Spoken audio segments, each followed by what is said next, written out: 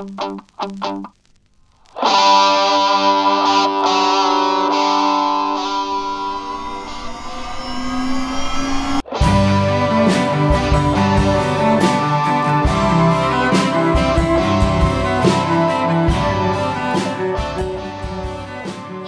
I know we've not quite finished Season 5, but I had to sneak in this brief single between episodes.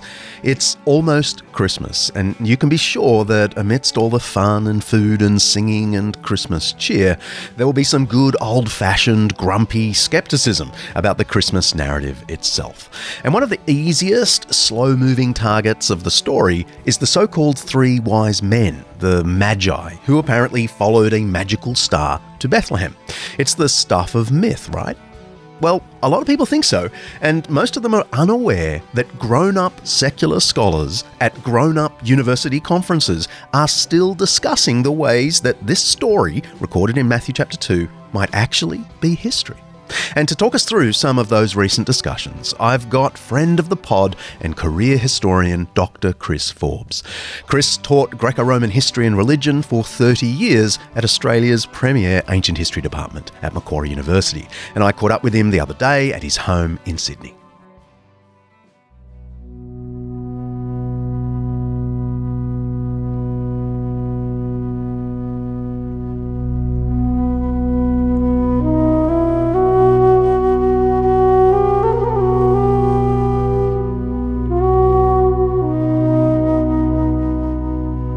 Chris, thanks for joining us again. Too many scholars to list have approached the so-called infancy narratives, the Christmas story in Matthew and Luke, as either mythological, like the Greek myths, or midrashic, to offer a reference to sort of Jewish storytelling to expound passages of Scripture.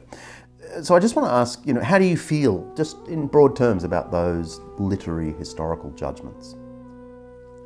I think the Gospels are far too Jewish to look very much like Greek myth at all. Their whole framework is Jewish. What's puzzling about Matthew particularly is though Matthew notoriously is forever quoting Scripture and saying this came about to fulfill what was foretold, and that's a very midrashic thing to do, in the birth stories he doesn't do that. Or at least he doesn't do that about the Star of Bethlehem and the wise men. He doesn't mention that. So it seems to me that he's not working with a midrashic framework. That is to say, he's not taking biblical ideas from the Hebrew Bible and developing thematic concepts from them. Because when he does that, he tells us. Yeah. And he doesn't tell us this time. Okay, I want to drill down on the star and the so-called three wise men. Matthew's Gospels is the only source that mentions the Star of Bethlehem. This story doesn't appear in any biblical or extra-biblical source. Is that suspicious for you? Well, that depends on what it was. If it was a comet, yes, it's very suspicious. If it was a supernova, well, comets and supernovas are visible worldwide. And we'd expect some other culture like the Chinese, for example, to have noticed it.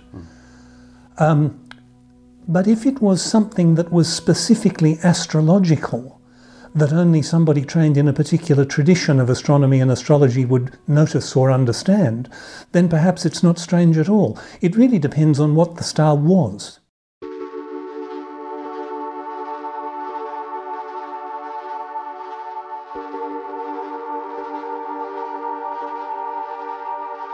What are some of the theories out there about what the star could be, just beyond just dismissing the whole story? And I want to know what you find most plausible. So give me some of the theories and tell me what you think is plausible. Well, for centuries and centuries, early Christian writers simply presumed that it was a miraculous event and you couldn't explain it. That was the view of virtually everybody down to the 18th century. Oh no, down to the 17th century at any rate, down to Johann Kepler. There are three other basic categories of theory. One is it's a comet.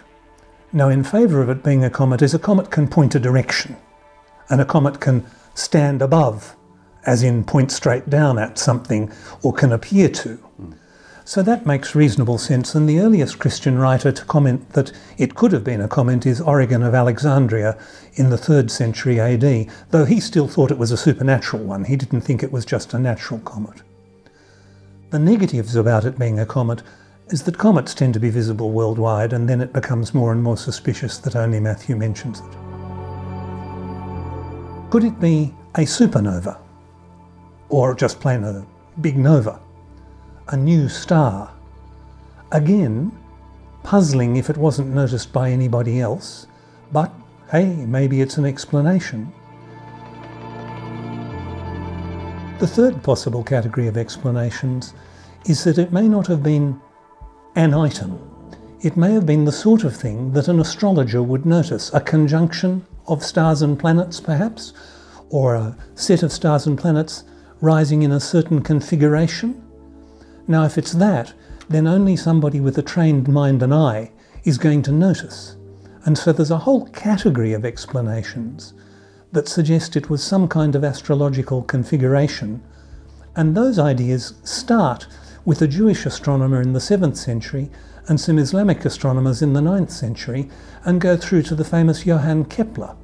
And Kepler argued that it was a particular conjunction of the rising of Jupiter in the star sign of Pisces, and he dated that to 7 BC. Now, astronomically, such a thing absolutely happened.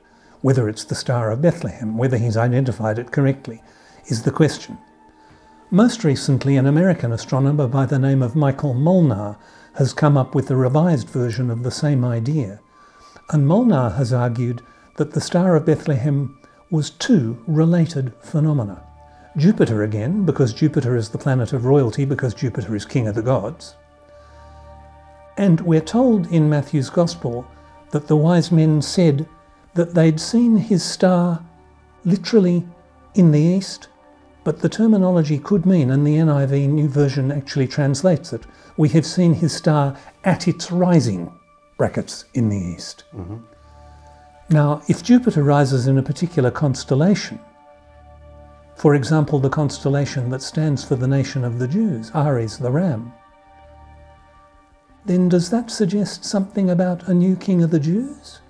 Add to that all the known visible planets rising in the same constellation in the same period, something that only happens about every 3,000 years. Add to that the moon then occluding, that is to say eclipsing, Jupiter.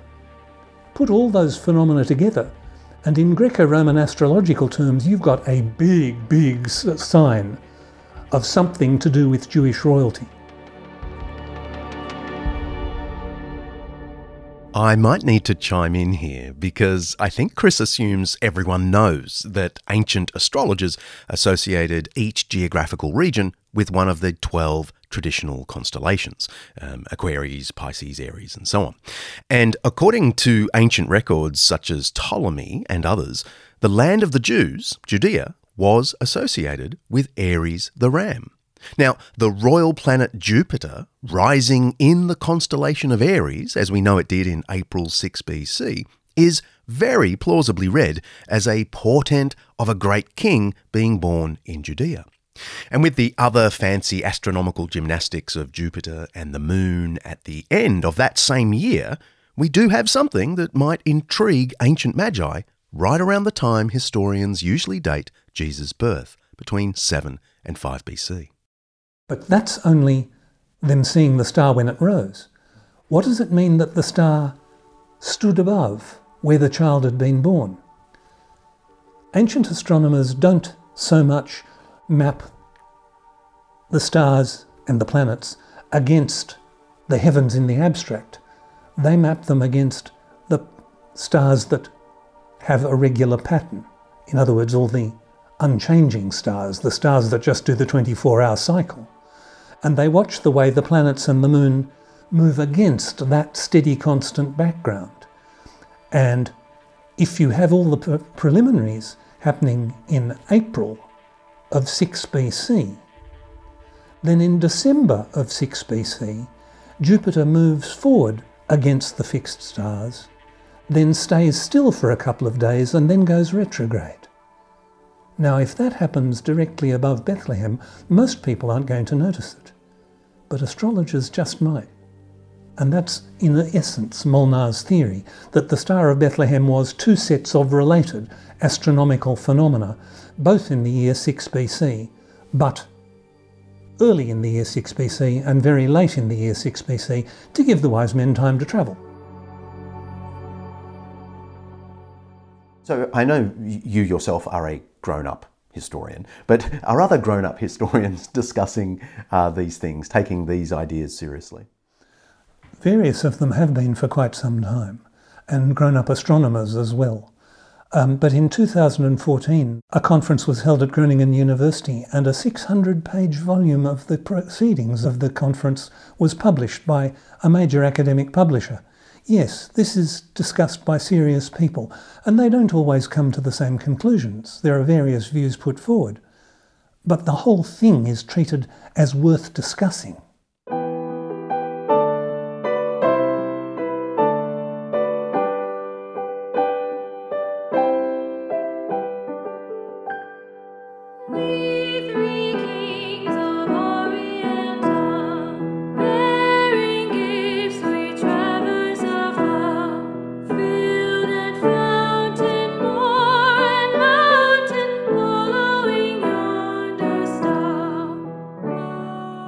So let's talk about the wise men, the magi. What's the terminology in Matthew, and what does it mean in ancient Greek? Well, in Greek it's magoi. In Latin it's magi. But it doesn't matter. We all know who we're talking about, or we think we do. How many of them were there?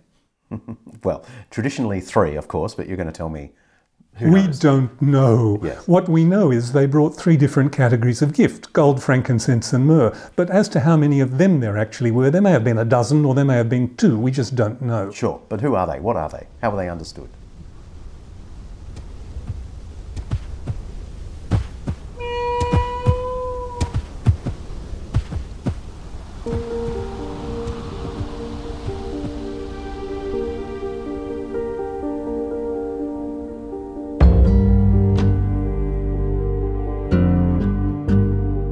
Magoi come from Mesopotamia, originally from Babylon and the region around about, now from the kingdom of Parthia, which is, Parthia is Mesopotamia and encroaching on Syria through Turkey, parts of Turkey. It's that area, and in this period, in the 1st century BC, it's ruled by a native dynasty who are known by the Greeks and Romans as the Parthians. And the Magoi are, number one, religious scholars. Particularly, quite a few of them are astronomers and astrologers, because in the ancient world the distinction just didn't mean anything. Both did the same calculations, they just took different meanings from them. But more than that, there's a considerable amount of ancient evidence that Greeks and Romans knew that the Magoi were part of the ruling elite of the Parthian kingdom. They weren't just part of the embassies that the Parthians sent out. They were also part of the elite who chose the Parthian king. So they're not just religious scholars, they're political figures as well, of considerable significance. So these are important people. And we have good primary evidence of this, don't we? Like actual sources that tell us this is what they were. Oh, actually, absolutely. Plutarch's Life of Sulla, the great Roman commander, talks about the first clear case when a Roman embassy met with an embassy of the Parthians. This is in 96 BC. And he tells us specifically that on the embassy there were included some magi who noticed that Sulla had a particular facial blemish. Famously, he had a birthmark that was very obvious and got him laughed at quite a lot by his friends and his enemies, but more by his enemies. One of the magi noticed this facial blemish and commented, using the skills that he had as a magus, that this was a man who would become a great leader. So magi are those who are actually interested in foreign royalty and foreign leadership, along with everything else they're interested in. Cicero, who fought against the Parthians after they invaded the area, comments on the same phenomenon. Philo of Alexandria, writing in the early 1st century AD, comments on the same phenomenon. The Greeks and the Romans knew that the magi were not just religious scholars, they were part of the political elite as well.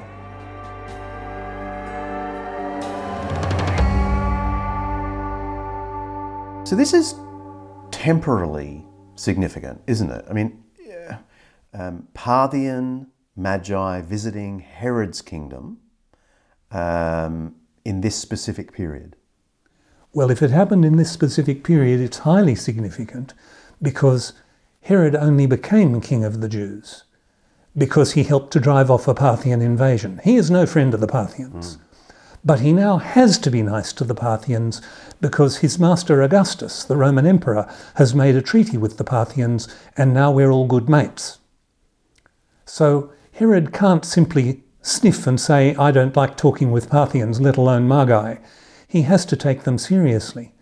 But he probably would take them seriously even if he didn't like them because they're the elite. And they're famous for getting their astrology right. And Herod, well, he was A, religious and B, superstitious because the two often go together in the ancient world, and he would take such people very seriously. Josephus tells us that he was very much into signs and omens, including the one that prophesied his own death. So I guess what I'm getting at, though, is if Matthew writes in the, let's say 70s or 80s, no one really knows, I mean, he could have just made this story of the Magi up in the 70s and 80s. Does it fit as well in that period as it does in the period of Herod the Great 80, 90 years earlier? The short answer to that is no, it doesn't fit very well in the 70s and 80s at all, because in the 70s and 80s there'd been another downturn in Roman and Parthian relations, particularly under the Flavian emperors, that's Vespasian, Titus and Domitian. Things had gone badly downhill, and we know that the Roman elite were much more negative about the magi than they used to be. Pliny the Elder, for example, makes very rude remarks about them and their magicae. That's where we get the word magic from, and he uses it in the negative sense, their tomfoolery, their trickery. So, A, the attitude to magi seems to have changed in that later period, and B, in that later period politically it would have been much harder for wise men from the East to come to Herod's kingdom or what had been Herod's kingdom. It's really only in the period from 20 BC down to about 15 AD that relationships were really positive. And that's precisely where Matthew says they were travelling to Herod's kingdom, quite possibly more widely as well, quite possibly through Roman Syria. But that's the period when it was possible for Parthian intelligentsia and political elites to travel in the east of the Roman Empire without it being a problem.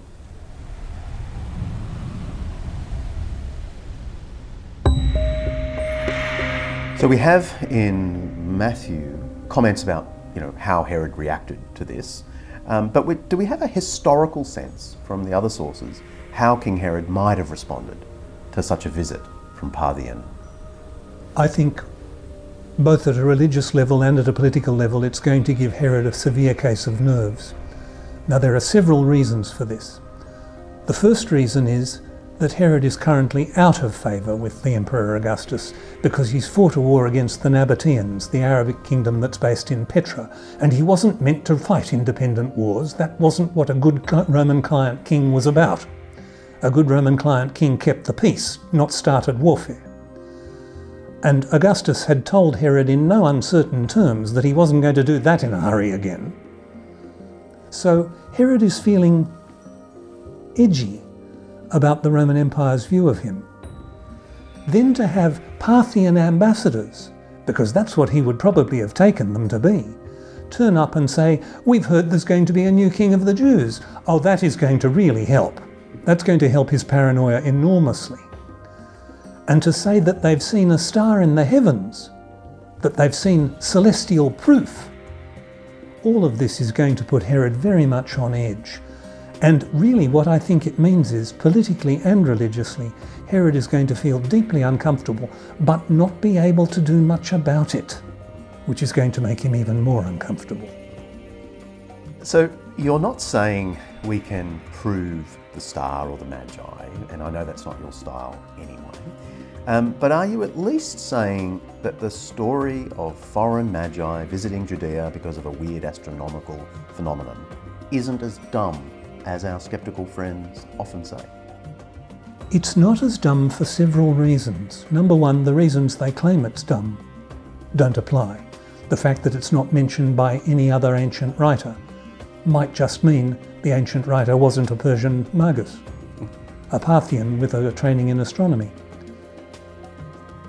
It's not dumb because it's placed by Matthew's Gospel precisely in the time span when it could have happened, whereas earlier it couldn't have happened because there were wars between the Romans and the Parthians, and B, later it's most unlikely to have happened because though they weren't at war, there were difficult relationships. So in that period, under the Emperor Augustus, and while King Herod is still there, the story at the very least makes historical sense. So no, it can't be proven, and it's still puzzling why only Matthew knows it. It's actually quite puzzling to know how Matthew knows the story. But it's not ridiculous.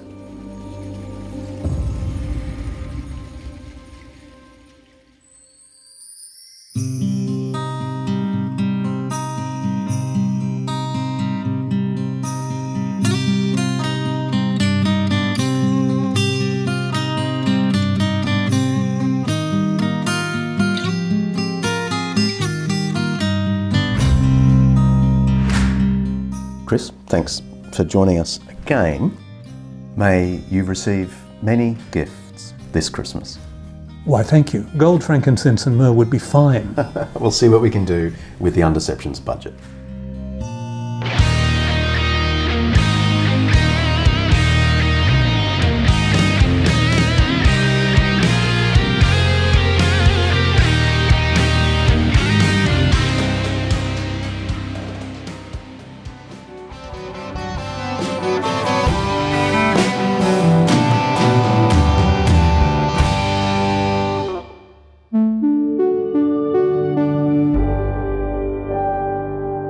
Undeceptions podcast.